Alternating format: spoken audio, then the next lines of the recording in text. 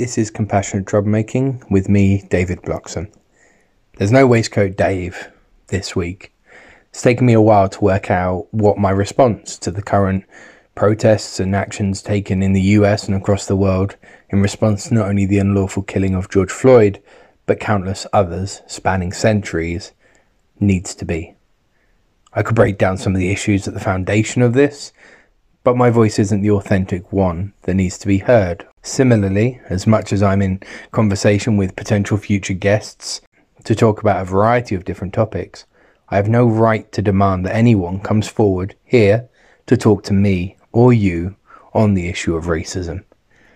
I've spoken before, as have my guests, on how a key part of meaningful, authentic social change is standing up and having someone's back. The Black community have identified a number of different ways that we, as allies, can do that. And that doesn't just exist right now. That doesn't just exist because of George Floyd. That exists and has existed and has been a need for it for all this time. Educating ourselves is a crucial part of this.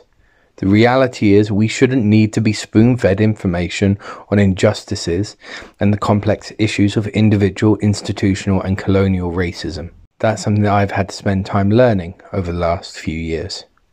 We have a world of data at our fingertips through the internet and communities and libraries. This also gives us the opportunity to support independent POC voices.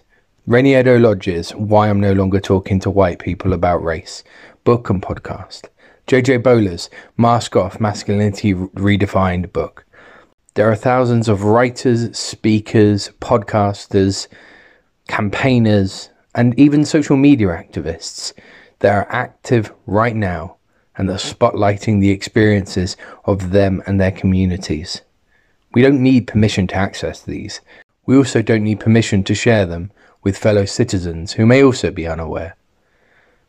I have no doubt in my mind that the only reason George Floyd's killers are seeing the consequences of their actions is because of the international attention those campaigning have brought on. The evidence? The thousands of Black families and communities who have not seen justice served on police brutality and murder cases. I can't help but feel like I'm preaching to the converted, but it's our duty as citizens of this world to do everything we can to protect our fellow citizens, regardless of the colour of their skin.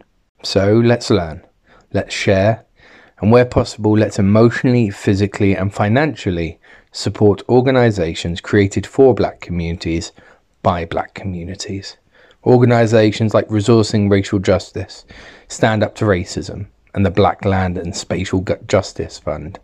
What I've said here isn't the beginning, middle, or end of any of this.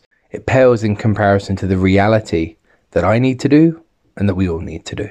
But I hope it plays a tiny, minuscule part in pointing some people in directions and giving people ideas on how we collectively can move forward in the name of justice and allyship. As always, I hope that everyone that's listening is able to look after yourselves and look after your loved ones. Take care.